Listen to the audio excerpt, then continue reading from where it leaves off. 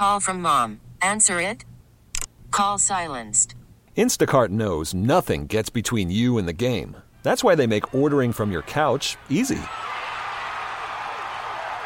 Stock up today and get all your groceries for the week delivered in as fast as 30 minutes without missing a minute of the game. You have 47 new voicemails. Download the app to get free delivery on your first 3 orders while supplies last. Minimum $10 per order. Additional terms apply. Enjoy a tall, cool dude. I grew up like most kids, worried I couldn't bench 2 plates, that I wouldn't fit in, that I wouldn't find love. Then I discovered partying, and suddenly all those worries went to the wayside. I didn't need love. I had keg stands. I discovered I was great at raging, and it revealed wonderful things about myself. I could relate to bros regardless of what kind of bro they were. I could be at a party and moon people, and everyone would laugh, be witty. Or I could play beer pong and compete with real integrity. In short, I fulfilled my potential. The Nightcap on WGR, Sports Radio 550. I'm going to attempt to keep it together early on here. As a radio host, the worst thing, especially when you're here alone, when you're hosting solo, the worst thing that could possibly happen at all is water going down the wrong pipe right before you go on air. So that just happened to me. So I'm going to attempt to keep it together here. What's up, everybody? It's the Nightcap with Joe DiBiase here on WGR. There's round 1. Here we go. That was a hiccup. That wasn't even like, I don't know. Who knows what's about to happen. It's going to be an interesting 2 hours here. I'm bringing you all the way up until Sabres pregame. Sabres After Dark is back. We got the Sabres and the Ducks tonight, 10 p.m. puck drop. Brian Cozy will be along in a couple of hours, just under a couple of hours. He'll take over at 9 o'clock. Tomorrow, by the way, with the game being at 10:30, I'll be on until, with the game starting at 10:30 against the Kings tomorrow, I'll be on until 9:30, taking you up until pregame then. So, something just ran across my Twitter timeline something that I talked about on this show over the summer, something I wrote about on our website, WGR550.com, over the summer. Taylor Hall. There is more reason to believe that the Devils would trade Taylor Hall this season. Elliot Friedman from Sportsnet goes on a show on Sportsnet, and he's talking about, hey, if the Devils, who have started, they might be the worst team in the league to start the season. Like they are off to a brutal start to their year. I believe they actually they've allowed the most goals in hockey with 29, second most. Winnipeg's allowed the most. Winnipeg's allowed 30 goals in 8 games, although New Jersey's only played 6. So they're allowing the most goals per game. A minus 16 goal differential in 6 games. A lot of that came, of course, when the Sabres ran them over in the home opener. So the Devils are off to a bad start. They just traded for PK Subban. They've got Jack Hughes. They're kind of in flux. They've got some veteran players. They got some young players. They're probably going to have to figure out what they're going to want to do if this thing continues to slide. Here's Taylor Hall. Been on one playoff team in his life. And he wasn't in it for very long. The Devils make it 1 year. He was an MVP candidate. He had to be an MVP candidate for them to make it, and they get bounced in round 1 pretty handily. Other than that guy, I feel bad for that guy. He can't catch a break. He can't win, no matter where he goes, and it's not his fault. He's a great player. He's got 1 year left in his contract. I would bet he's not going to want to stay there. And I think the Devils might be thinking the same thing, and that's why you've got guys like Elliot Friedman right now talking about it. I think if this continues to go this way, I think he'll get traded. And I love him as an idea. The idea of him to me back in the offseason was, for the Sabres specifically, it felt like the Jeff Skinner trade 2.0. It's a big, big risk. I understand that because think about what I just said about Taylor Hall. What he might be looking for more than anything is just a contender. And it might take some convincing to get him to sign up for the team with the longest playoff drought in hockey at the moment. But the risk you'd be taking, the upside to that risk, would be more than any deal you could swing right now. Because it worked with Jeff Skinner. And they collapsed last year, and they still signed Jeff Skinner. I like the idea of this type of trade for the Sabres. They can do it. They are actually pretty strong, I would say, right now on the left side, left wing. But I think the Sabres should be in the business of just compiling as much talent as they can and then figuring out how it can fit afterwards. Because right now, they're pretty balanced. They don't really have much down the middle past Jack Eichel and Johansson right now. But they could use another star player like that to really make this thing feel real. And if that guy's available, I at least want the Sabres to be a team that's thinking about a big move like that every time that one comes about. I want them to be in on it, thinking about it. Friedman, by the way, really funny. He mentions that Edmonton would be looking to acquire him. Edmonton, the team who made maybe the worst trade I've ever seen with this guy. They sent him away for a average second pair defenseman in Adam Larson. Fast forward to how long's it been actually? It's been longer than 2 years. How long's it been? It's been this is his fourth season with the Devils. So it's been 4 years. And they're like, "Okay, wait, we know we messed up. Peter Chiarelli's gone. We need to get him back." I mean, the guy is a perennial point-a-game player. 37 points in 33 games last year. He had a lot of injuries. Year before that with New Jersey, 93 points in 76 games. Wins the Hart Trophy. Now, is he a superstar player in the league? No. He's not going to win the Hart. He's not going to win MVP every year. He kind of reminds me, he's like the Matt Ryan of the NHL to me. He's capable of having a season like that where he's the best in the league. But if he has a 15, 20-year career, that's really only going to happen 2 or 3 times maybe. At tops. But the guy is a legit player. And we've had this conversation with the Bills a lot. They're good, so should we be looking to be a buyer? And in hockey, even more so than football, the buyer-seller conversation ultimately does result in something. Like, almost every team makes a determination of what they are at the trade deadline. Football, most of the time, most teams are just going to go along and not do anything. They're just going to go with what they got. Most football teams will not make a trade in the midst of a season. Like, when you get a team like... It's happening a little bit more. Like, you get the Rams yesterday, making a deal for Jalen Ramsey. Like, that's a buyer's move. So it does happen. But in the NHL, almost every team, at some point during the season, will make a move to be a buyer or will make a move to be a seller. And it's early. And I'm not sold yet that this thing is for real, the Sabres got going on right now. But I want them to act like it's for real. I want them to act as though they're going to be a good team this year, because a good team looks at a player like that and says, do we need him? We might not. In fact, I don't think we do need Taylor Hall. Olofsson and Skinner, your top 6 left wingers, I'm fine. I'd have to fit them in on the right side. Someone's got to play their offside. But a really good team, a smart, good team says, I know we don't need him, but he's available. He could maybe get acquired for cheap on the buy low because he's got a contract expiring.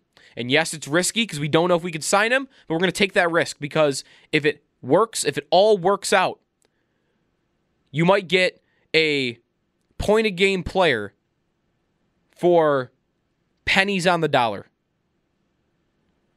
And it doesn't have to be Taylor Hall, but I'd love those types of ideas for the Sabres right now. The season has gotten going, and we kind of have put the trade ideas on the back burner. Like, I'm thinking about Ristolainen a lot lately, and I don't know if New Jersey would be interested in him at all, but maybe I'd be hopeful that they would be, because that's the guy you'd still like to move. But I'm wondering, are Sabre fans, like, are we okay with keeping Ristolainen? Because he's here, and he's playing, and he's back playing big minutes again. And even though I wouldn't say he's not doing enough to earn those big minutes still, he is playing better. He is absolutely playing better than in past seasons. So no, I don't think he should still be a top pair defenseman for them, but he's doing a better job at it. And maybe that's in part because of McCabe. Maybe that's in part because he's no longer playing in the top power play unit. He might be a little bit fresher. I don't know what it is. Maybe it's Kruger. It might very well be Kruger. Ristolainen is making comments today about how Kruger's the best coach he's ever had. Pro or amateur. Best coach he's ever had. And he's only been with him for 6 games. He's making a pretty quick determination on that. So, I don't need the Sabres to be making a trade like this, but the numbers still don't add up. When all these guys come back, it's going to happen. I'm still waiting to see what happens when Montour returns, how ice time changes, who gets scratched. Because even a guy that I think I would have said I would like to see taken out of the lineup when Montour comes back in Marco Scandella, he's played good. He's played very good. He's maybe had one bad game in 6. I thought he was pretty bad in the Columbus game. Other than that, I've been fine with Marco Scandella. I think he's certainly earned to be in the top 6 right now. Him and Yoki Haru as a pair, I wouldn't split that up. Definitely wouldn't split that up. So who does Montour go in for? Who does he go in for? A trade makes all of this more easier, or makes it a lot more easier. Winnipeg right now. Let's revisit some of these teams. And I'll get to Anaheim in a second, because they're one of these teams, and the Sabres play them tonight. The teams we've talked about in the offseason, the Sabres making a trade with, sending a defenseman out and getting something back. Who are they? Winnipeg is the team that we've all talked about more than anybody. I've talked about them more than anybody. Bulldog and Mike show up on the afternoon show. Howard and Jeremy. Winnipeg's the team that gets mentioned the most. They've allowed, just mentioned it a couple minutes ago, Winnipeg's allowed the most goals in hockey. They've allowed 30 goals. They have a guy in Neil Pionk who's okay. He's a guy they got as a throw-in basically to the Jacob Trouba to the Rangers trade. Neil Pionk, who is not really a household name in hockey. He's an okay second, third pair guy. He's playing almost 24 minutes a night for them right now. Josh Morrissey. He's all right. He's a second pair guy. He's playing 25, 26 minutes a night. You've got guys on that team, even the NHL defensemen. You got the NHL defensemen that they have on their roster, whoever's left, playing bigger roles than they should be playing. And then you've got AHL guys who shouldn't probably be in the league playing in your top 6. That team should be reeking of desperation. And I give them a lot of credit in one way. It's almost stubbornness if they don't make a trade. But I give them a little credit for that. Not making a trade out of desperation. But their season might get away from them if they keep this up. They 30 goals in 8 games.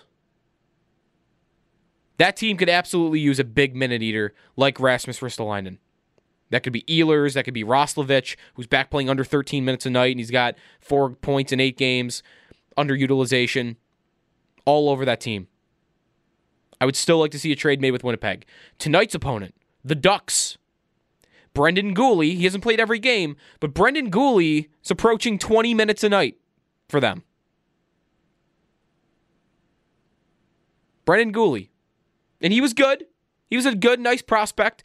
But, come on, he's not ready for that, I would think. I've only seen a really small little bit of their games this year.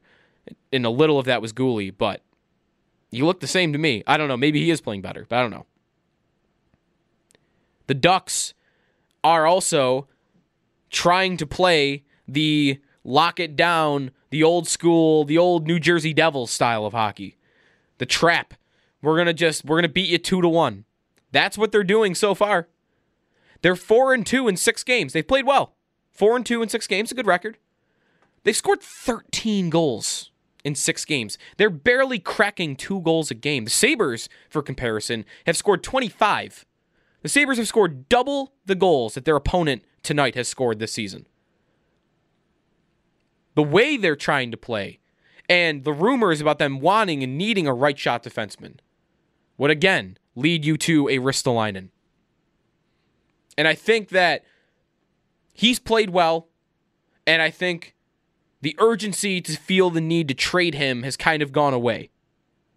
But one thing that now exists on this blue line that I would say didn't even exist when we had all these trade conversations in the offseason is now you have guys that would have sounded like good ideas to take out of the lineup if everybody's healthy, and they're playing well. Yoki Haru, you are not putting him in Rochester. It's just not going to happen. In fact, Kruger and Botterill both said he's looking for a house now. Or did Yoki Haru say it too? He's here. Scandella, the way he's playing right now, I don't know. I don't think you take him out of the top 6. I would not do that. Ristolainen and McCabe, they've done their jobs. Not taking them out. Who am I taking out? You're not taking Colin Miller out. That's for sure. And then who else am I missing on the left side here? I'm missing somebody. Dahlin. I'm missing Dahlin. And do I even need to say it? He's not coming out. Who comes out? Because here's the thing. You can't be healthy scratching Brandon Montour. That just can't happen. That can't happen. When he comes back in a couple weeks, no way. I think he's the best right shot defenseman on the team. And I know these other guys are playing well, but you got to find a way to get him in your lineup. So that's the numbers game. That's the guys playing well factor that did not exist when we had all these trade conversations in the offseason. And to me, with Ristolainen playing better, maybe now is really the time to really go for that trade. And I started the segment talking about Taylor Hall. It doesn't have to be Taylor Hall, obviously. I'd love that. I mean, if I'm the Sabres GM, there's a lot of probably good reasons that I'm not that. But if I was, I'd probably be calling New Jersey right now. Probably right now. Ray Shiro's the GM. He doesn't answer. I'll leave him a message and I'll send him a text. I'm going to be bothering him until he gives me a solid answer. Because Taylor Hall is a player that, if available, would be a player that every team in the league should call about. It's a player that does not often come available. When's the last time a player like Taylor Hall became available for trade? It might have been Taylor Hall 4 years ago. I'm probably missing a guy or two, but it might have been Taylor Hall 4 years ago. He's great. And the Sabres are not good enough up front yet to where I think you can just make the argument for your depth on your blue line. Because that's being said right now. I think Jason Botterill made a comment on Friday when he was visiting with Bulldog and Paul Hamilton. He was asked about the numbers on the blue line. And his answer was essentially how they like their depth and injuries are going to happen. And that's going to... Let me play it here. I think this is the clip. Here's Jason Botterill from Friday. We know as much as we like our start, we're going to face adversity over 82 games. We have to do a better job of, as an organization, when adversity hits, we play with a little bit more calmness and a little bit find a way to get through those difficult stretches. And so that's why we are bringing these, veteran players in that can help out our group here. All right, that wasn't it, but you know what I'm saying. He made a comment on Friday about how they like the depth they have on the blue line right now. Injuries are going to happen, and I didn't even mention Bogosian yet. So I'm not really buying that's a legitimate enough reason to not make a deal. It's a weird time to make a trade. You don't often see trades in the NHL, big ones especially, be made in the first couple weeks of the season, but this is a kind of a unique circumstance. It's not often that an NHL team has 10, 11 NHL defensemen, and the Sabres have that right now. You've got 6 in the lineup. This Gilmore, by the way, Rob Ray was talking about him. We've had other guys, Paul's talked about him. This guy might be as an NHL defenseman too, and I even mentioned him. He's with the team. He's not playing in Rochester. So that might be 7 you've got on the lineup right now. You've got 3 on the shelf with injuries in Pilot, Bogosian, and Montour. That's 10. And then I got Casey Nelson in Rochester, and I don't know, he's nowhere near cracking this lineup right now, but I like him. I like Casey Nelson as a third-pair defenseman. He's a puck mover. And he's the 11th guy? How often does a team have 11 options like that? You don't need that many. Take some of that value you have on your blue line in Ristolainen right now, with him playing well, flip that value to the forward group. And it doesn't have to be even down the middle. But let's get some more scoring in here. Because when the replacement, if you took Ristolainen out of the lineup right now, this is with everybody healthy, or even just with a couple injuries. Let's say Bogosian and Pilot aren't ready. Let's say when Montour comes back in 2 weeks. The replacement level player that comes in for Ristolainen, that's not near the drop-off, if a drop-off at all, compared to who's in the Sabres lineup right now at forward versus the type of forward you might be able to get for Risto. Kase, by the way, who was going to be traded to Carolina for Justin Falk, a right shot defenseman that Anaheim was trying to acquire that only didn't work out because a contract extension didn't work out between Falk and Anaheim. Andre Kase, the guy who was going to Carolina for Falk, leads the Ducks in points. Point a game player right now, young, 23 years old, couple of really nice seasons under his belt. If that guy's available, well, we'll watch him tonight maybe. He's on their top line, I think, with Raquel and Getzlov. If that guy's available for a right shot defenseman, which we have proof that he is, because he was traded to Carolina, and it just fell through because of an extension. If that guy's available, I want the Sabres to go get that guy. And any version like him, whether it be Kase in Anaheim, Ehlers in Winnipeg, or a lot less likely, but maybe Taylor Hall in New Jersey. 803-0550 is the phone number. Any thoughts on the Sabres making a trade? Is it a little too early, you think? Do you want to let this play out? Do you want to see how it looks? Because there's a numbers problem coming for the Sabres. 803-0550 is the phone number. I'm taking you up till 9 o'clock where Sabres pregame will start with Brian Cozio right here on WGR. Worried about letting someone else pick out the perfect avocado for your perfect impress them on the third date guacamole? Well, good thing Instacart shoppers are as picky as you are. They find ripe avocados like it's their guac on the line. They are milk expiration date detectives. They bag eggs like the 12 precious pieces of cargo they are. So let Instacart shoppers overthink your groceries so that you can overthink what you'll wear on that third date. Download the Instacart app to get free delivery on your first 3 orders while supplies last. Minimum $10 per order. Additional terms apply.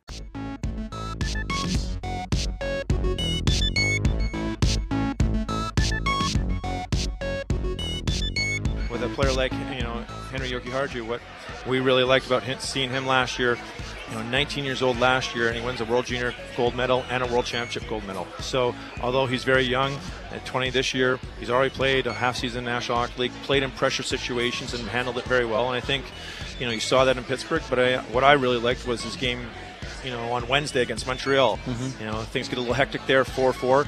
He's still skating extremely well. He's still making those breakout passes and just allowed us to get out of our zone. And it's great to see our players playing their game in tight situations like that. Sabres GM Jason Botterill on Friday, talking with Bulldog and Paul.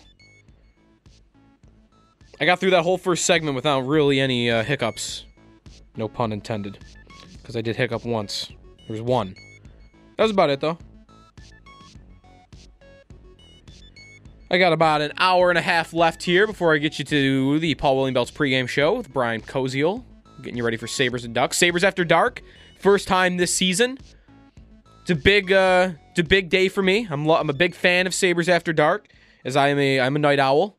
I was already kind of a night owl before I started working here, but then, you're here till 9 o'clock. Your body clock is different than if you just got a normal 9-to-5 job. So I'm up anyways, so it's right up my alley. So I am here for Sabres playing at 10 o'clock at night or 10:30 at night, and that starts tonight. 803-0550 is the phone number. Went through some trade ideas in the first segment. Andre Kase, a player that is going to play against the Sabres tonight that I hope fans take a hard look at because we have evidence. At least, if you want to call credible reports about a trade that fell through between Carolina and Anaheim proof. But we have proof that Kase was going to be traded for a good right shot defenseman that Anaheim was trying to acquire. And it didn't happen because Justin Falk and Anaheim couldn't make a contract extension work. Well, here's the thing. Ristolainen, you don't have to make a contract extension work. He's already got one. So if they want him and they want to make that deal, Kase's available. at least available. It's enough where Anaheim would trade him for that type of player. So he's the exact type of player I'd like to see the Sabres acquire. Just a good, young, scoring forward. And they already they have a bunch of those now. They have more. Eichel, Reinhart, Olofsson, Skinner, Johansson. They've got guys that are putting the puck in the back of the net. One more would be nice, though. Good teams keep getting them, keep acquiring them. They don't stop just because they're satisfied with the status quo. 803-0550 is the phone number. Let's go to Mike. Mike, you're on the Nightcap. What's up? Hey, Joel. Thanks for taking my call. Sure thing, man. I just wanted to touch on Risto. Like I'm one that doesn't want to see him get traded, but if the Sabres are going to trade him, wouldn't it be more valuable returns later down the line, like playoff deadline? And also, too, I want to see him and Montour play together for a little while, just to see what that looks like when he comes back in the lineup. Because I think then you have three good sets of D there, and they can keep going. They're playing good, so, I'd like to see what your thoughts on that are. I'll hang up and listen. Yeah, thanks for the call, man. I wonder about value and timing and season a lot, and I don't really think it matters too much. There might be a small difference, but what's going to change for Winnipeg between now and then? Maybe Dustin Byfuglien comes back, and maybe that's why they haven't made a trade yet, because they're waiting to see what happens with Byfuglien. Because if he does return, then they don't have as big a need there. But I don't know if I would bank on that. I'm reading Bob McKenzie the other day from TSN on the fact that Byfuglien didn't skate or work out all summer. And we already know he's had issues being out of shape. When I read that Byfuglien hasn't skated or worked out all summer, that's not good. If I'm Winnipeg, I would not be counting on him anytime soon. They would obviously know more than I do, but it doesn't sound good for that. Yeah, I don't really know. I feel like Falk just got traded. These deals can happen. I don't think you have to wait for the trade deadline. Now, the way Ristolainen's playing, it's easier to stomach keeping him around that long. If that happens, I don't like Montour with him. They're both right shot D. Now, I would like to see a right shot D maybe switch over to the left. I don't know if this guy cracks the lineup because there's so many guys, but I loved Pilot with Ristolainen last year. I thought they fit really well together. The numbers back that up, by the way. Ristolainen's best numbers of his entire career with the Sabres have been with Pilot. It's a small sample size, but still. But here, that's the thing. I don't know how he cracks the lineup. If Pilot and Ristolainen's a pair that I like, all right, well, 4 spots left. Dahlin, 1. Montour, 2. Miller, 3. Jokiharju, 4. Oh, wait, I forgot about McCabe and Scandella. And Bogosian. I didn't really forget about Gilmore, but you know what I mean. It's a lot of guys. I'd like to see them make the trade right now. That's just me. I'd like to see them make the trade right now. Jokiharju coming on, by the way, has been perfect for that. He has been the highlight of the Sabres' revamp on their blue line, making it a modern-day puck-moving blue line, or at least trying to. He is really good, and I think is going to be really good for a really long time. That trade, Alex Nylander, by the way, I think did score again. I'm going to double-check that real quick. He had 1 goal in 1 game the last I checked. He's got 2 goals in 3 games. All right. Averaging 11 minutes of ice time a night. That trade, I could not love a trade more than that one right now. It amazes me that for maybe the most struggling former first-round pick in the league currently, that's a prospect still, in Alex Nylander, they got another guy who was a first-round pick who is just he's a perfect second-pair defenseman for the next 5-10 years. How does Chicago let him get away? What were you trying to accomplish if you're the Blackhawks? Had you watched Alex Nylander?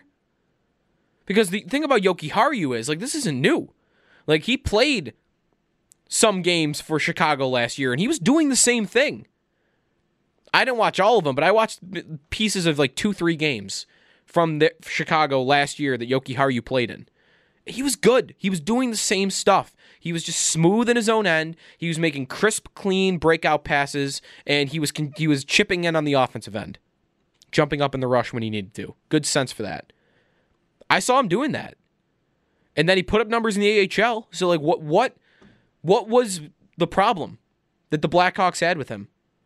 I don't know what it was, but maybe they saw something in Nylander that I just never saw. I've never seen anything in Nylander to think that he's going to be some 20, 30 goal scorer in the NHL. I don't know. I think that's going to be one of the better trades that we ever see for Botterill at this point. Like, it depends. It depends how long Jason Botterill goes, but he's got a couple of nice trades in his cap right now. The Skinner trade is great. I think the Jokiharju trade is great. Jokiharju, by the way, he played 38 games for Chicago last year. He had 12 points. He had 12 assists as a rookie. 19-year-old. That's pretty good. Not everybody's Darlene. Not everybody, and as a teenager on the blue line, can go out and score 40 points. And this guy was on almost a 30-point pace as a 19-year-old. So I'm super ecstatic about him, and I think his development has kind of made me think more about the trade happening, because you can't take him out of the lineup.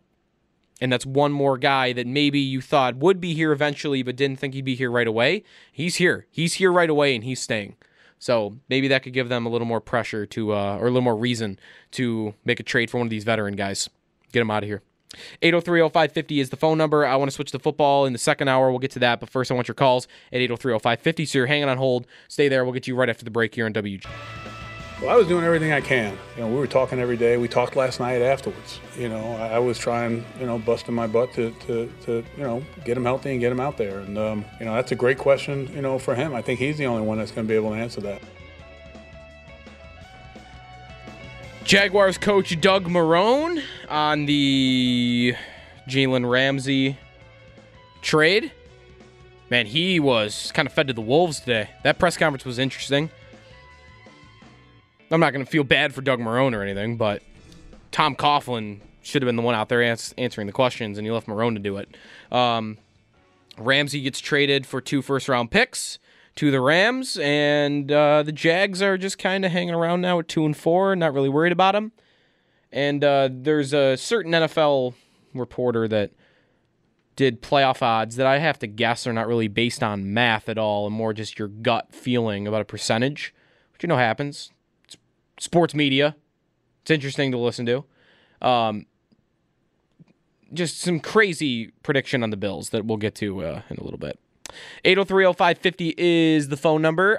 We are going to do a quick wrap here on the our Sabres conversation. They play the Ducks tonight. Of course, Brian Cozy will have plenty more for you when pregame starts at 9 o'clock between the Sabres and the Ducks. 6-0-1 would be pretty cool.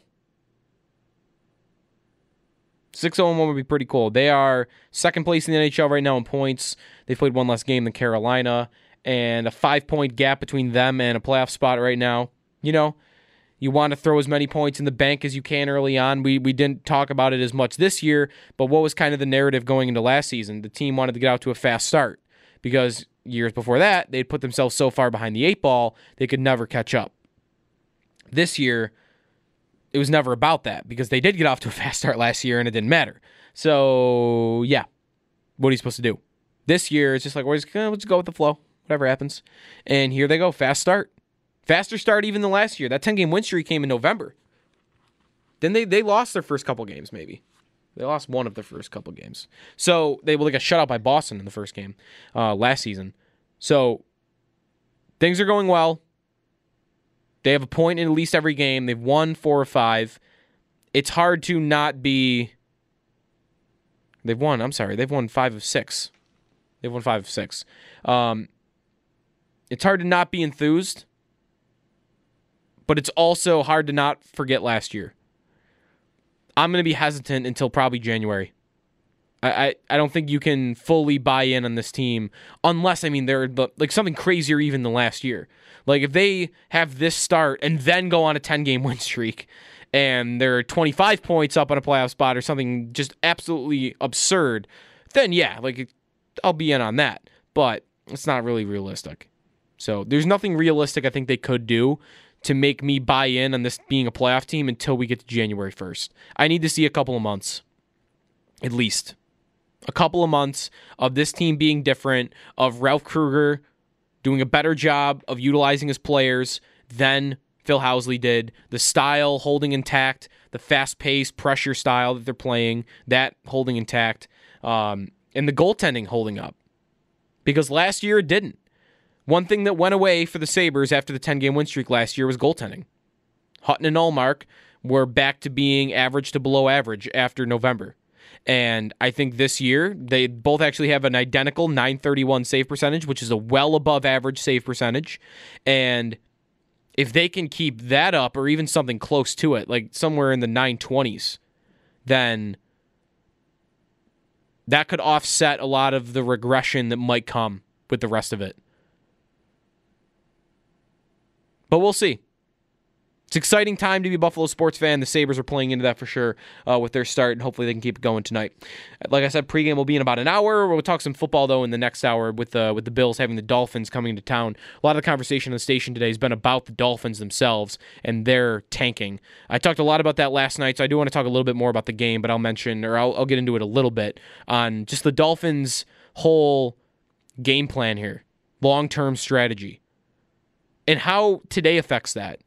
Because with Fitzpatrick starting, that's a weird one. I don't really understand why they did it, but it does affect stuff with them trying to get the first overall pick. We'll talk about that when we come back. We'll switch to Bills, Dolphins after this. It's the Nightcap with Joe DiBiase, 803-0550 for your thoughts on WGR. Helping you unwind after a long day of work. I think he's kind of a boob. Can really take the days off as a person. You can't go out there and be a moron. It doesn't work like that. The Nightcap. Reaping their fruit. On WGR, Sports Radio 550. There's Lena Solmark, the famous quote. It's not really famous, but it's one I love. Reaping the fruit. I don't even remember what the context was, but I remember it being funny. Sabres are playing tonight. I'm not sure if Allmark is starting. I haven't seen that. There was no morning skate. But maybe we'll find out, I'm sure, some point during pregame when Brian Cozy is along in the next hour. Football, Bills, 16.5-point spread. The Dolphins coming up. Plenty on Miami, plenty on this game, plenty on Fitzpatrick. Ryan Fitzpatrick starting against the Bills for, by the way, it's the 5th time in his career, 4 times with the Jets, and 1 time with the Houston Texans. That's right, Ryan Fitzpatrick played for the Houston Texans. You might forget that. I got the games in front of me. I want to go over those two in a little bit as well. First, though, our interview of the day. Kyle Brandt, who's been all about the Bills. Actually, before I even get to Kyle Brandt, he's been big on the Bills all season. Maybe even earlier than I would prefer. Like, he was on the Bills winning 10 games, like, right at the outset of the season. And I thought that was a little much, but he's probably going to be right. Cynthia Freeland from NFL.com tweets out, or NFL.com tweets out, her playoff odds projections. She does a playoff odds percentage for each team in the league. She has the Bills at 40%. 40. 538.com, which I believe is owned by USA Today, has all this different data that they use. They use strength of schedule. They use your strength of schedule so far and how you've performed against that. They use math. They use knowledge, data to figure out what their playoff odds are. And they had the Bills at 78%. I think maybe it went down 2% to 76 over the weekend. So it's 76% to make the playoffs. Cynthia Freeland has them at 40%. Why would that be? To me, one of two things. One, you're just saying, oh, they're the Bills, and typical Bills are going to end up blowing it. Honestly, that's the better of the two arguments. Like, hey, they've done this before. They've had hot starts, and they've missed. That's actually the better of the two arguments, because I think the other reason that she could have had them that low at 40% is because she just doesn't know what their schedule is, which is just a simple Google search, by the way, to look at what their schedule is. There is no way in hell you can look at the Bills' schedule and tell me they only have a 40% chance to make the playoffs. Even if you want to predict that they might miss, 40%. Come on. There's 2 Miami games left. They play Washington. They play Denver. They play Pittsburgh. Their hard games are Dallas and Philly and Cleveland. Come on. 40%'s just ridiculous. And it's either, to me, a lazy take or an ignorant take. She's either just going on, hey, this is what they've been, and they've blown it before, or I think she's going on just, hey, I don't know what their schedule is. Because if you look at their schedule, even if you don't love the team, if you don't love the Bills, like even I have questions. I have questions how good the Bills are, for sure. But I've said repeatedly, this team's going to make the playoffs. It's more their schedule in the conference than it's even them. Like, I respect what they're doing right now. I think their defense is legit. I think their offense has work to do, but their offense is good enough. So I have questions myself and how good they are. But that's not even what it's about for me. It's about the circumstances. It's about how good the rest of the conference is, and also how easy that schedule is. Second easiest in the league. So actually, the easiest in the league if you look at win-loss record. If you look at 538's projections, like I just mentioned, they have Pittsburgh with the easiest schedule in the league, but they have Buffalo as a close second. So it's not that big a difference anyway.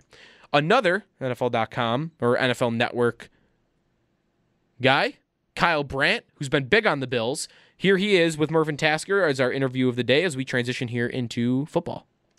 John Murphy, Steve Tasker in our studio here in Orchard Park. Joined on the line by our 1 o'clock on Tuesday date. We're with our guy Kyle Brandt from the NFL Network, the co-host of Good Morning Football. Good afternoon, Kyle Brandt. Good to be with you here today.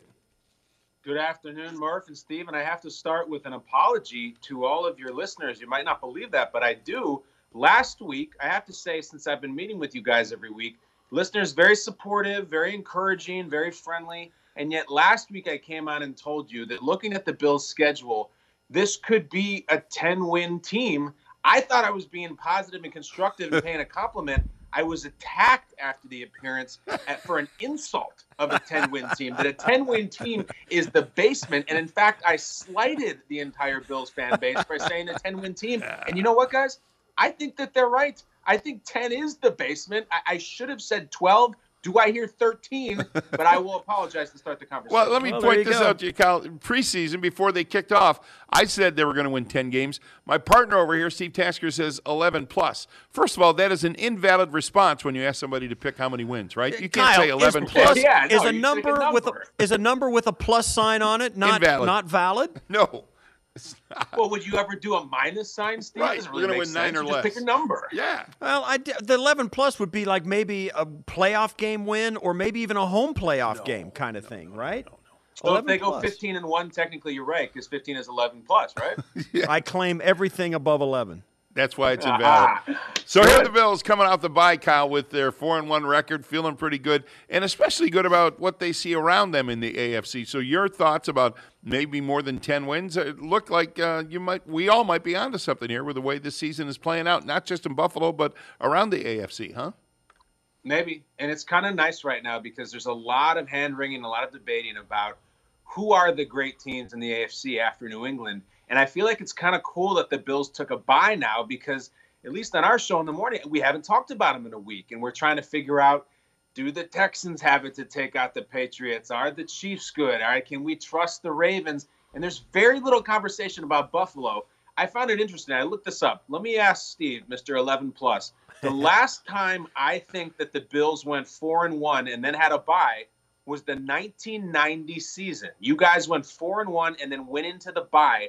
Do you remember that at all? And when you have that bye after starting 4-1, do you start to think we rule the world or we got to stay hungry? Like, I'm trying to get into the mindset of this Bills team because they're sitting pretty. Right. It's so old school. You go back to 1990, and I don't remember that, but I know this. Back then, the question was always, wow, is this a good time for the bye week? Is it too early? Is it too late? And the question is always now, everybody knows the answer. It's always a good time for the bye week because somebody needs to get healthy. Somebody needs a rest. But for the Bills, and we've been talking about this all week, Kyle, it's been 11 weeks since the start of the training camp to this point, and now they've got 11 weeks left to close out the season, the regular season, and it seems like it's the perfect time. They've had a little rash of injuries. But I don't remember being 4-1 and getting a bye week that early in my career. 1990 is the first Super Bowl year for the team. But it's interesting the correlation because this is really a schedule that's like, wow, it's hard to picture the Bills being an underdog in any of the games. Well, you think about it now, it feels like they're still on a bye. They got the Dolphins. I mean, the Dolphins' plan is very clear. The Dolphins are not in it to win games. It feels that way. And I would say to Bills fans, enjoy the Dolphins now because I do think they're going to be good in a couple of years. Say what you want about tanking. It works. Yeah. You collect a whole bunch of draft picks. It typically works. I think the Dolphins will be good, but, God, they are terrible now. They just lost to that Redskins team. So think about this now. 4-1. I think they'll beat Miami. They're going to the playoffs. Guys, unless some sort of terrible meltdown or a bad rash of injuries, the Bills are going to be in the playoffs. Who's the team they're going to get? Is that playoff team going to be at home? I think what's really interesting and a little scary right now in the AFC specifically is not just that Deshaun Watson's playing well. It's not that the Texans seem to be good. Deshaun Watson has not been sacked in 2 straight games. Now, remember, the only problem with him was he gets hit too much, he holds onto the ball. And if you go back a little further, as you guys know, thinking about the Dolphins, the Houston Texans made this trade for the tackle, Laramie Tunsil. And everybody said they were crazy, and Twitter said they were idiots, and they paid too much. Well, the offensive line right now is playing lights out, and Deshaun Watson just outplayed Mahomes in his stadium. So if you ask me about the AFC, who's dangerous right now, it is a clean jersey Deshaun Watson who looks really, really good. And that's a team Buffalo could run into at the end of the year. We're on the line with Kyle Brandt, NFL Network co-host of Good Morning Football. One more Bills issue we want to deal with you here, Kyle, and it's a Twitter poll today. We're 2 weeks away today from the NFL trade deadline. And there are segments, and actually a lot of Bills fans think they should make a move before the deadline. Should the Bills make a trade to improve offensively? On the Twitter poll right now, 800 votes in over the last hour or so. Half of our respondents say yes, add a wide receiver. 27% say yes, add an offensive lineman. 24% say no, stay the course. Steve and I are on the stay the course course, at least for a couple of weeks until we get to the trade deadline. What do you think about that question? Well, it's always eager to say, we got to do something. We got to get the shiny object. We got to get the cool weapon. The defense looks great, obviously. And look, it doesn't surprise me that your listeners say we need some firepower. There is one name out there that I think is interesting, and it's the running back for the Chargers, Melvin Gordon. Now, I know that Devin Singletary looks good and Frank Gore is venerable, but Melvin Gordon, with his whole experience of holding out and not really having a home with the Chargers, if he were to be available to come in and be this game breaker, this workhorse, I feel like that could really help the Bills' offense. Contractually down the road, it gets dicey. I don't know if you could have him for the rest of the year and they get rid of him. But as you were asking me the question, rule out Jalen Ramsey. The Bills don't need him, and I don't think the Jags are trading him. But if some of the sexier names, it'd be pretty cool to get in a fresh new running back to go with that offense. Melvin Gordon, I wouldn't mind. Hey, that's an interesting take because a lot of people are wrapped up in this wide receiver thing because this is a team last year in the last half of the season in a year that they struggled offensively. The long ball was the only tool in the toolbox they had, and it was a lot of fun to watch, and now that seems to have disappeared. You got Josh Allen going from 53% completion rate last year, over 70% this last week against Tennessee. It's a different offense, and I don't know that there's a need to transform it at all, given the fact that they're trying to play complementary football with a defense that's dominating. Yeah, I don't know. I think the risk, Steve, is you start transforming it and adding new weapons, and then let's say you do go make a trade for somebody, and you tell Josh Allen, we got to make this work, and he starts forcing it to him. The last thing that Josh Allen needs is to start forcing more passes. The defense is so good, you just want to keep doing what you're doing, and typically you might say, well, don't rest on your laurels. Let's get better. The Laurels are pretty good right now. I still think that they're the second best team in the AFC at 4-1. There's nothing wrong with that. Don't do anything rash. Typically at this point in the Bills season, we're like, oh, man, we got to get a pulse of life here or something. It's really good right now. You know, we're having Coach McDermott is coming on Good Morning Football tomorrow. So maybe I will have to ask him personally. And if any of your listeners have any other questions they want to ask, I'm happy to take them. Yeah, what do you think they need to do offensively? What's Josh Allen need to do to play better? I mean, he had a 70% completion percentage last week. Seems to be gaining. He threw one interception of a completely different nature than the old-time stupid over-the-top throw. This one was a throw he tried to fit in. Seemed to take a real step forward next week, but as we've seen, he may take a step backwards as well this coming week. You know, I'm looking at the action all around the league this past weekend, and it's just there's the quarterbacks who mess up and the ones who play clean. You know, Jameis Winston threw 5 interceptions in a game. That's Jameis Winston's game. I think if he plays another year or 20 more years, I think that's the kind of quarterback he is. Aaron Rodgers, as good as he is, he just doesn't make mistakes. He doesn't make the big mistakes. Josh Allen is still figuring that out. I don't know if he's one of these messy quarterbacks. I mean, look what Baker Mayfield's doing right now. He's leading the league in interceptions. It's not even close. This was a guy in college we thought had the total control of accuracy. I think he's got 11 picks this year, and the Browns are falling apart. So that's the thing with Josh Allen. We talk about this every week, guys. I love the leadership. I love the athleticism. He just makes that one head-shaking pick a game, and sometimes it's 2 or 3. So he's at this point where I feel like he's in his adolescence as a quarterback, second year, bunch of starts under his belt. Are you going to be the mess-up guy, or are you going to be able to play clean? And I think he's going to figure that out in the next couple of months. That's really it. I don't mind the weapons. I like what they did. I like Brown. I like Beasley. I like the line. I just wish there could be a couple more clean games, because when you get against New England, we saw it. You make a couple mistakes, the thing's over. With Kyle Brandt of the NFL Network, let's move you around the league a little bit, Kyle. And you were talking about AFC contenders a moment ago, and I don't think you mentioned Kansas City. They've lost a couple in a row at home, but they're still to be heard from this year, right? You're not writing them off at all, I wouldn't think. No, they're still going to play a role in this thing. It's just strange. You know, you lose 2 at home, and listen, it's not getting talked about much because Mahomes is not hyping it. Mahomes is not right. His ankle is not right. He doesn't run around very well. Some of his best plays are improvisational. That's not there. But, guys, let's not pretend this is nothing. I said for weeks, once Tyreek Hill gets back, it'll be all better. He changes the whole offense.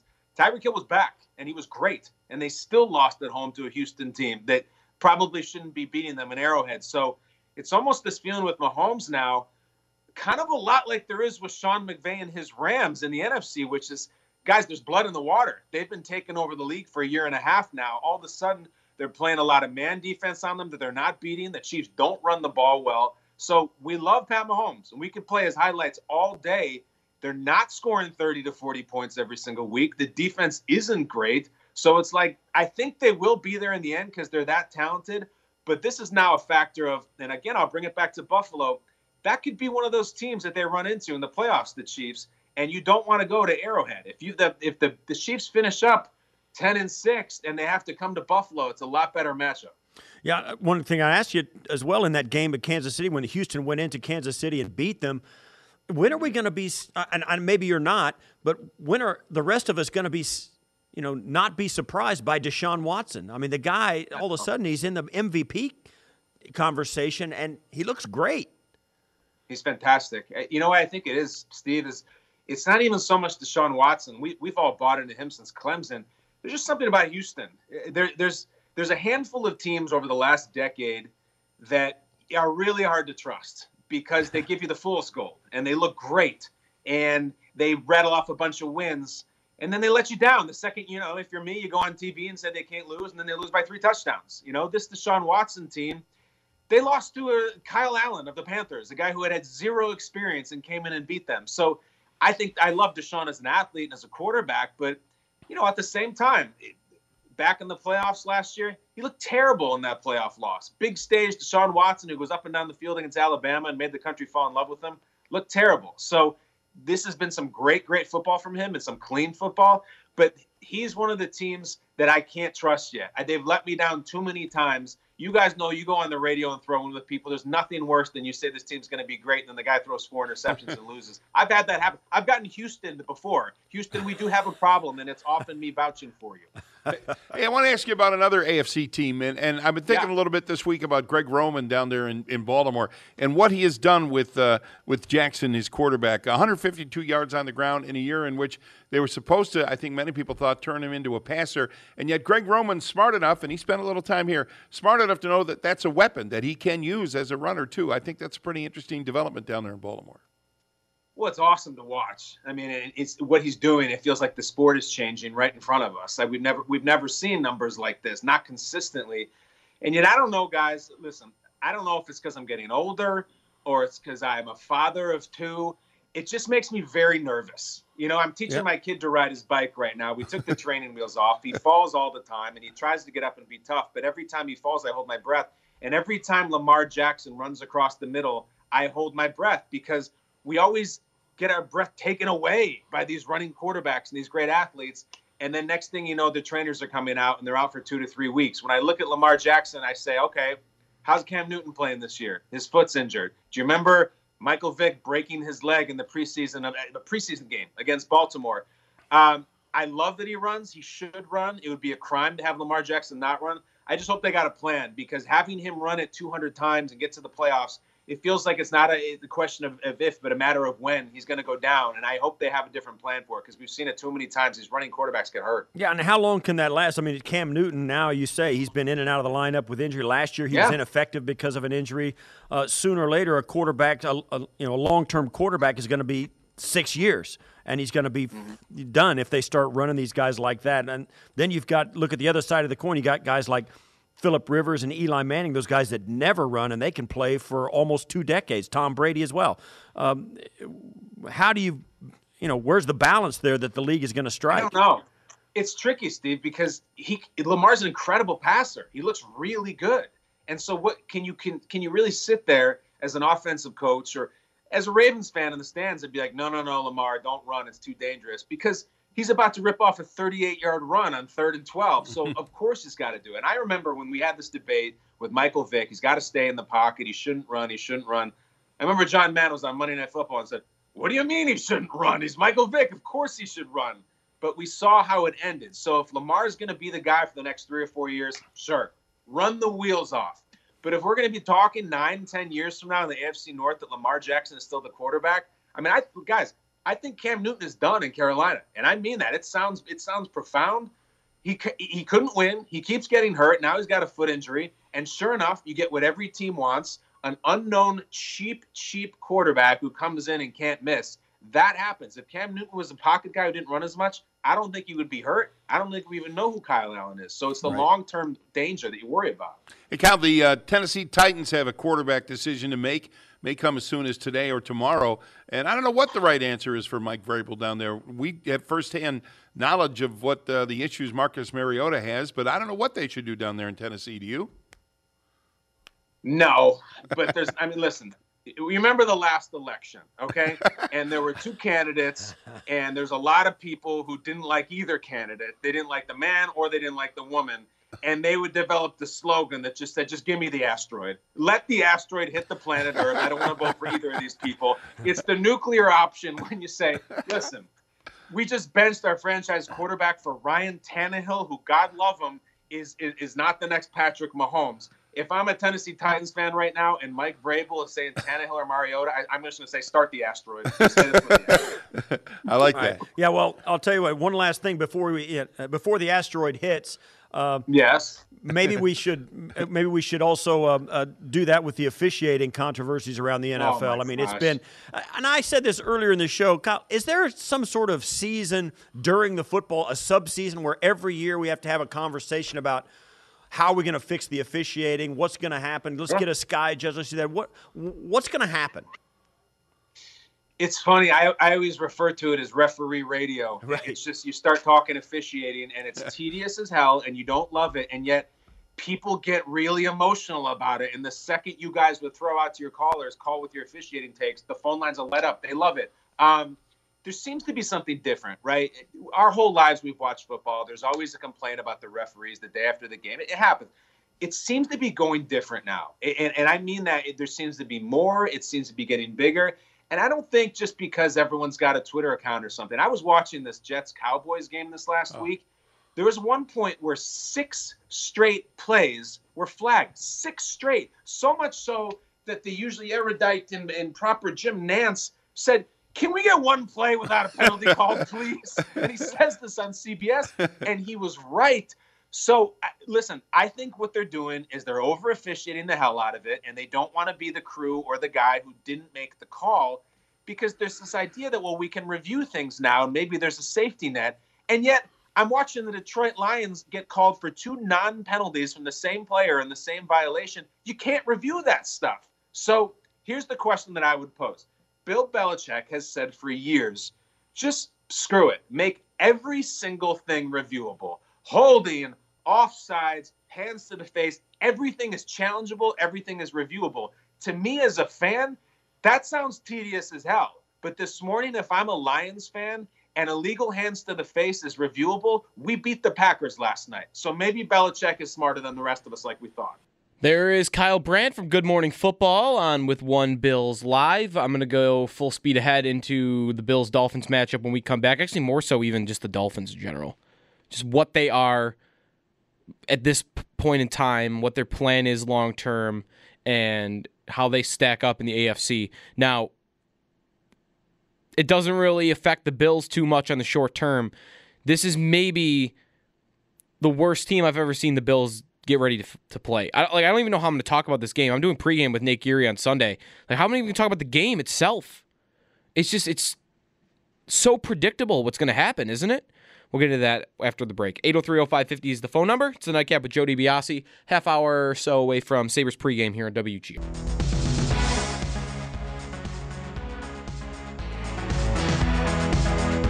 Yeah, like you say, especially in the tight end position, but kind of touched on it before. I'll just say that the game didn't look like it was too big for either of them. Coach Boris does an exceptional job getting us ready on game day to make sure there's no gray area, make sure everyone's seeing things the same way so that we're all on the same page.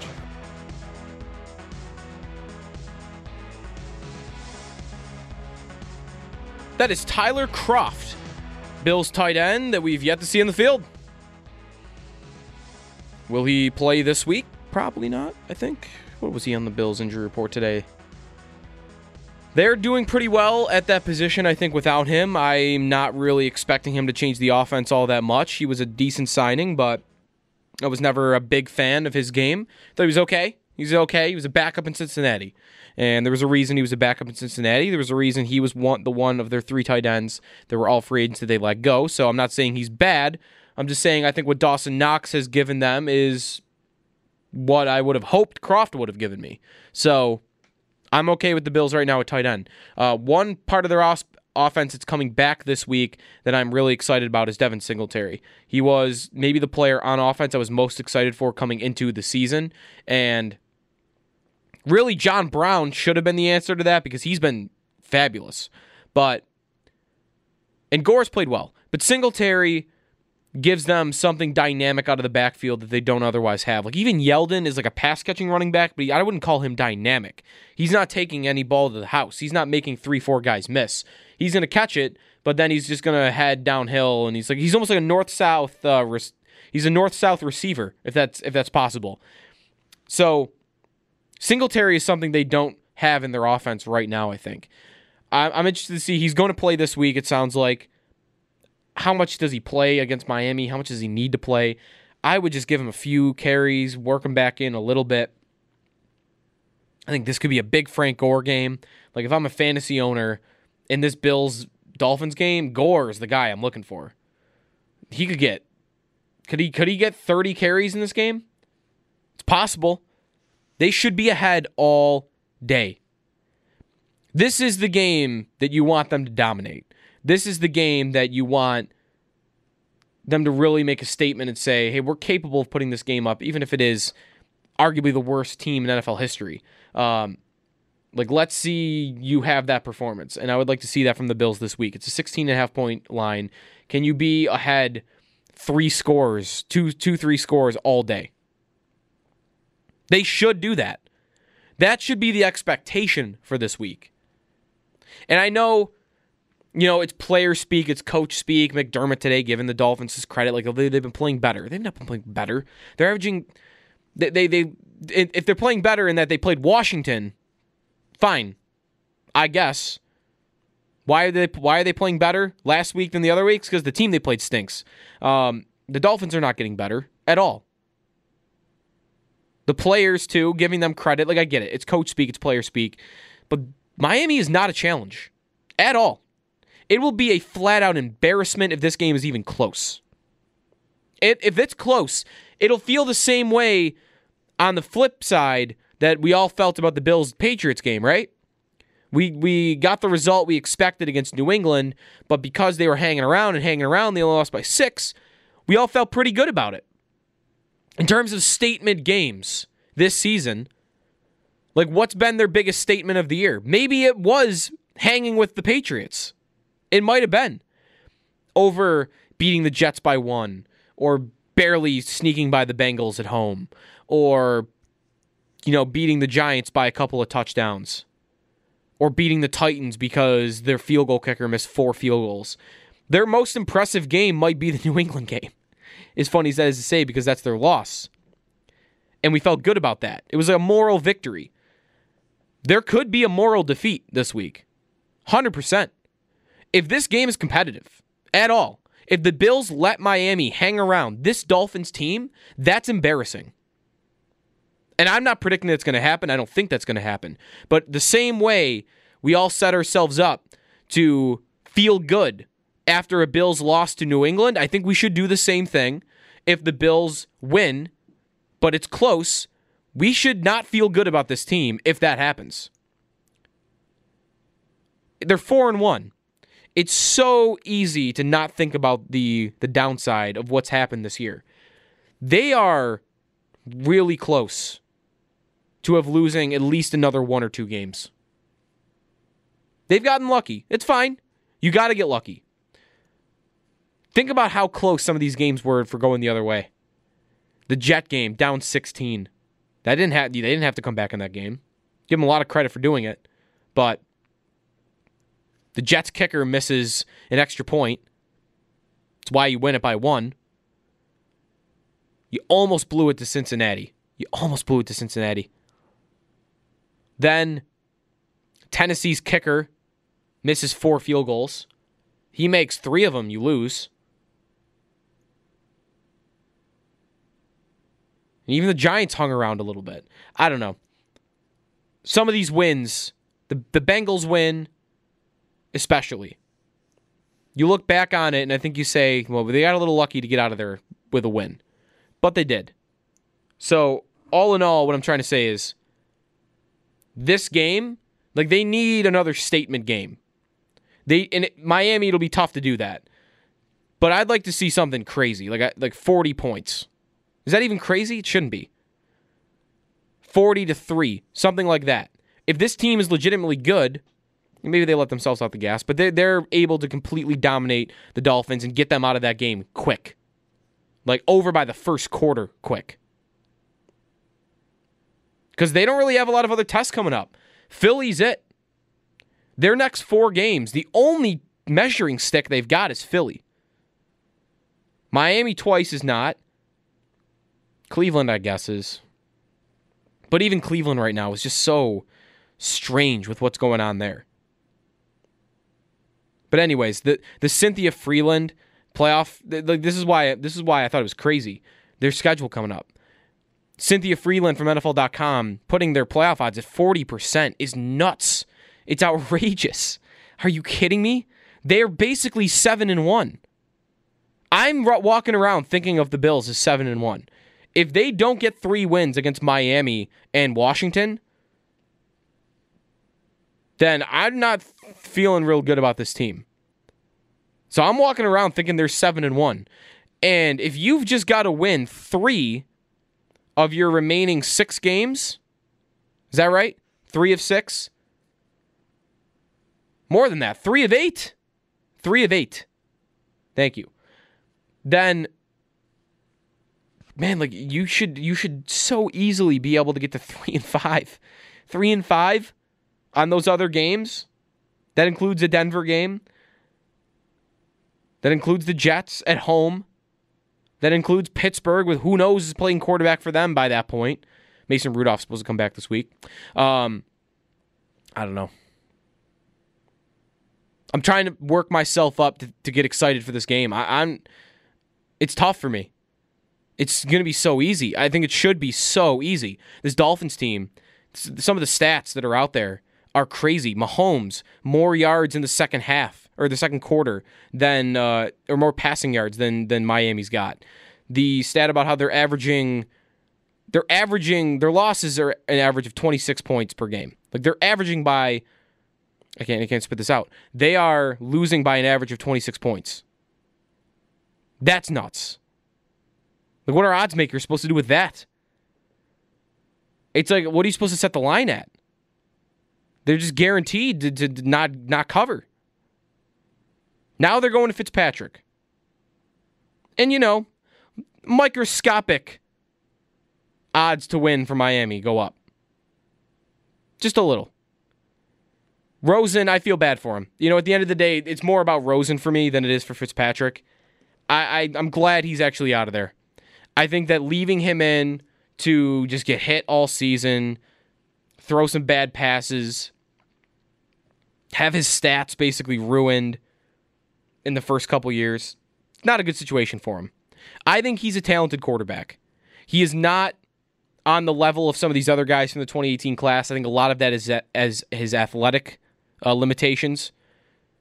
If there's not a good offensive line in front of him, he's not going to be able to make up for it. And that matters today as a young quarterback. But I think he's accurate. I think he's got a good arm. I think he sees the field well. He throws guys open. He has good anticipation. And I don't think you can see that. I don't think he even has the chance to show it with the team he's on right now. So I'm kind of glad for Rosen's sake that he's not going to be playing at least this week and hopefully going forward for the Dolphins, because I think after this season, I'd like to see him go to another team, third team in 3 years, I know, but get an opportunity. Maybe I've thought about Minnesota for him, but I know that Cousins kind of had a really good game last week, so you never know, and he's got a fully guaranteed contract. But maybe Minnesota for him, maybe Tampa with Arians. Hell, maybe Tennessee. I'd like to see Rosen get one more chance, and I think in the right system, he can still be a really good quarterback in the league. But I don't think you were ever going to see it in Miami. 803-0550 is the phone number. We will take some calls on last call after this. 803-0550 is the phone number, and then we'll get you to Sabres pregame in just about 20 minutes. Joe DiBiase on the Nightcap here on WGR.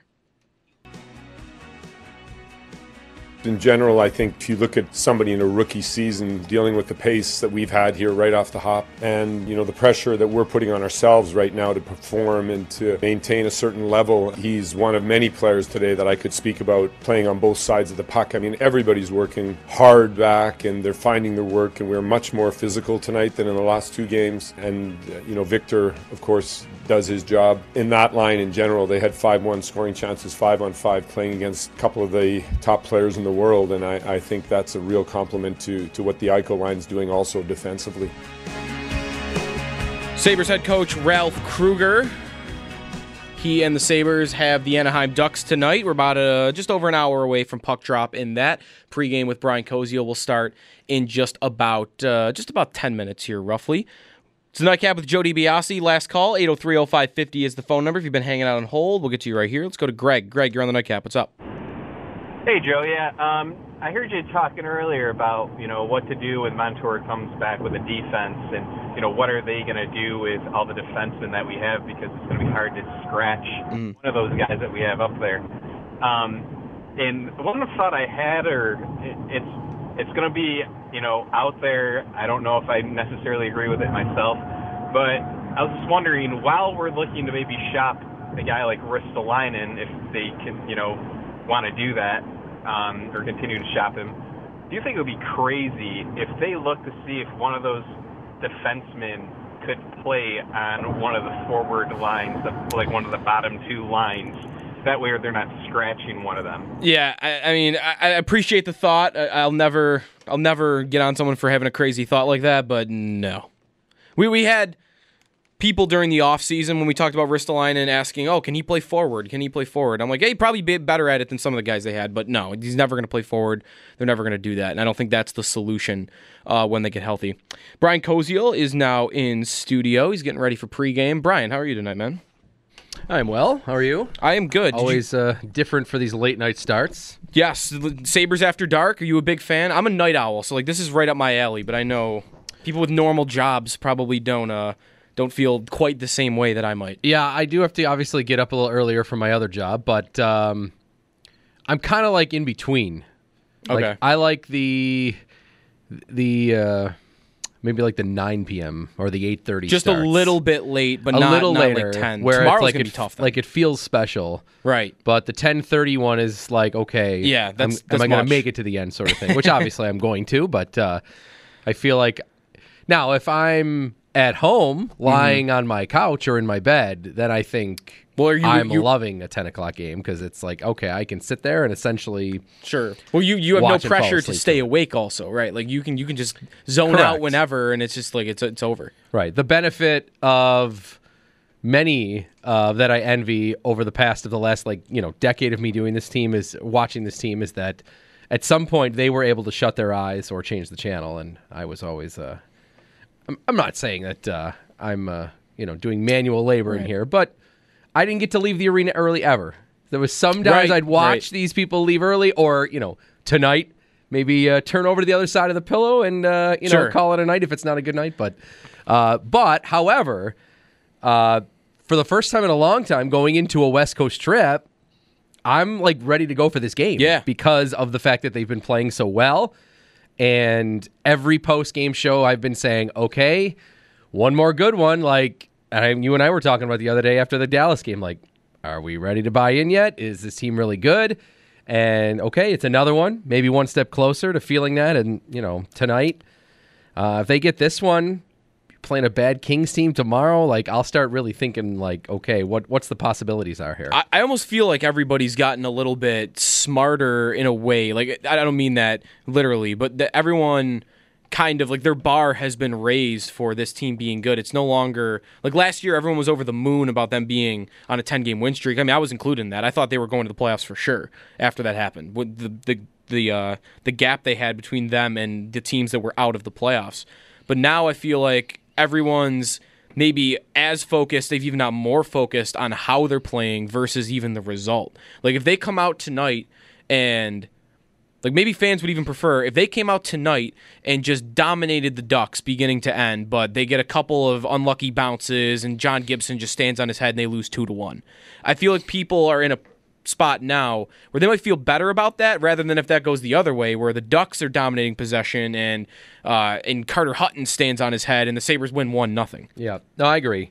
The way in which they won the 10 in a row last year with what was it? 9 of the 10 wins came in either OT or shootout. I think they were all 1-goal games except for that one. They were almost all 1-goal goals except for one. So it felt like, holy cow, we're on the side of luck right now watching this team. And obviously, I don't think anybody expected it to bottom out the way it did. I think come back to reality, yes, have one of the worst collapses in franchise history, if not the worst. I think it's maybe the worst collapse in franchise history then. At least statistically, in terms of where you were in the standings and where you ended up. I don't know if I ever expected to get that far.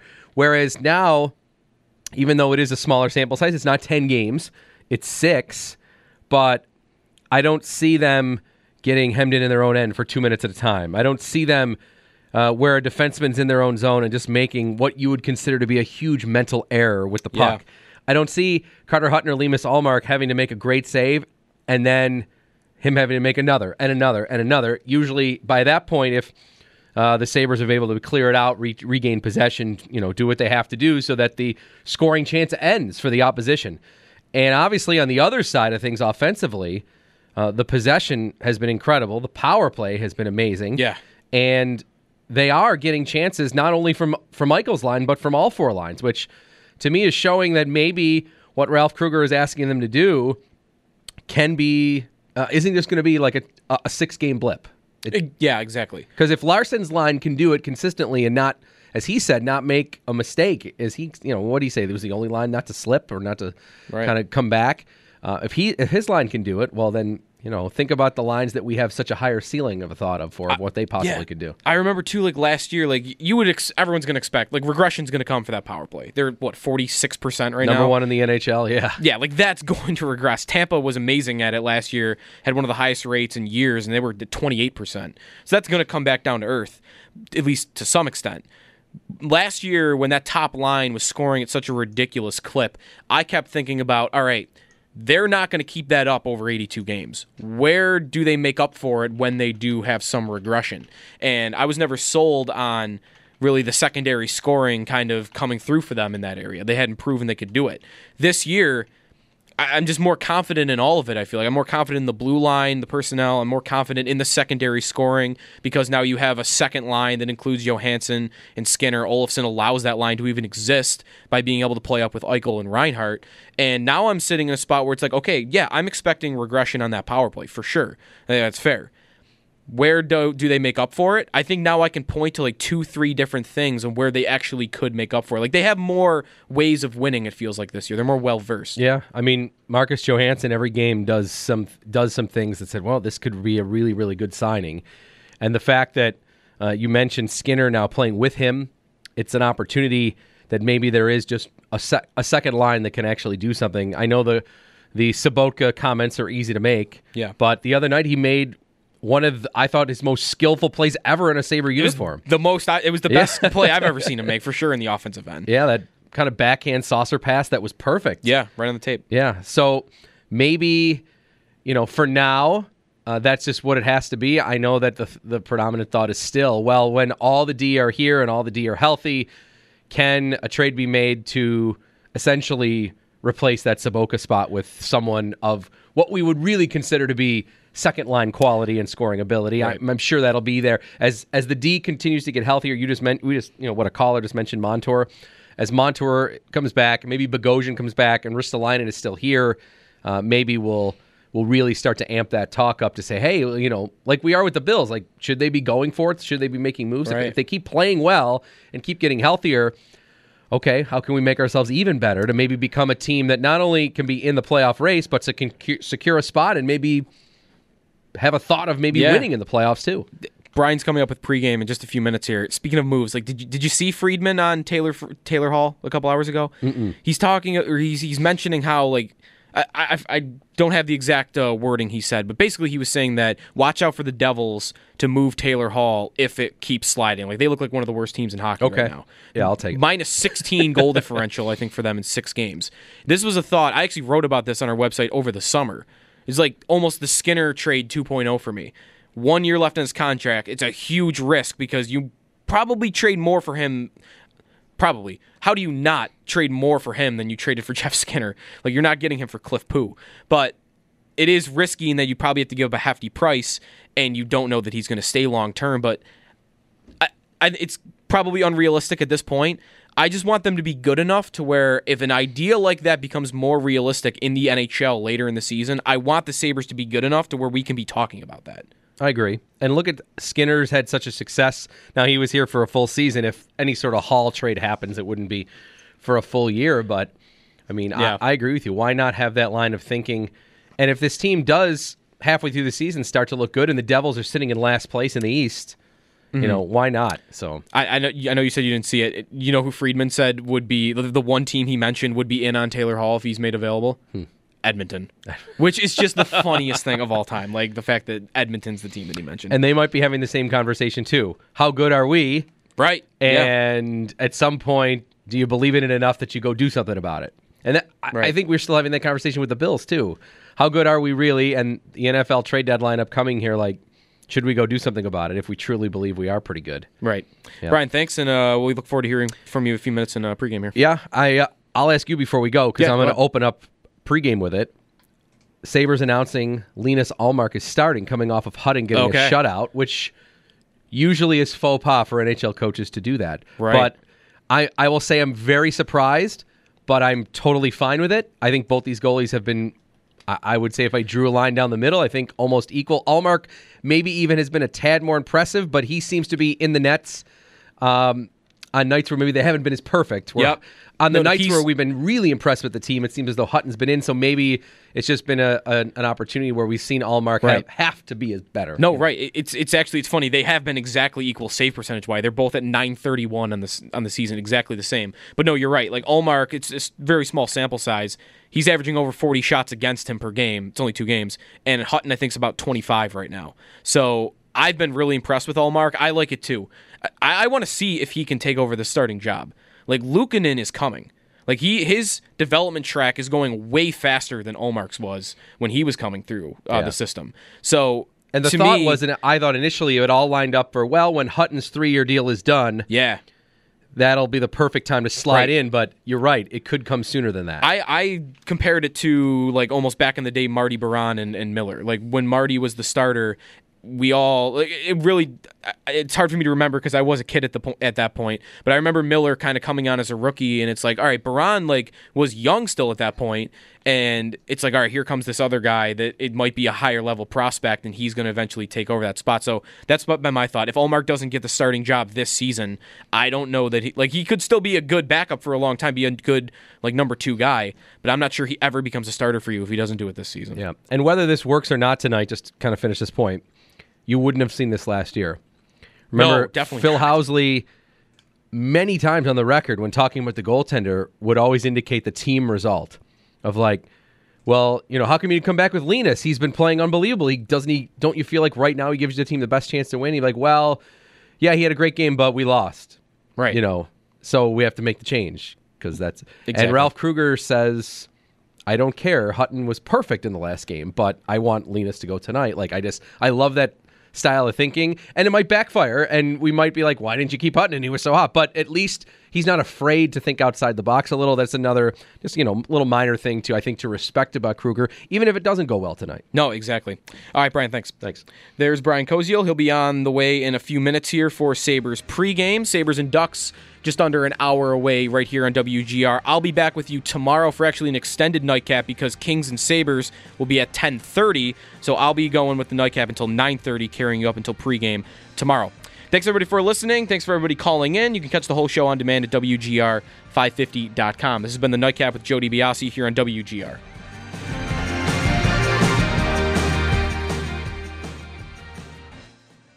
We really need new phones. T-Mobile will cover the cost of 4 amazing new iPhone 15s, and each line is only $25 a month. New iPhone 15s? It's better over here. Only at T-Mobile, get 4 iPhone 15s on us and 4 lines for $25 per line per month with eligible trade-in when you switch. Minimum of 4 lines for $25 per line per month with auto-pay discount using debit or bank account. $5 more per line without auto-pay, plus taxes and fees. Phone fee at 24 monthly bill credits for well-qualified customers. Contact us before canceling account to continue bill credits or credit stop and balance on required finance agreement due. $35 per line connection charge applies. See T-Mobile.com.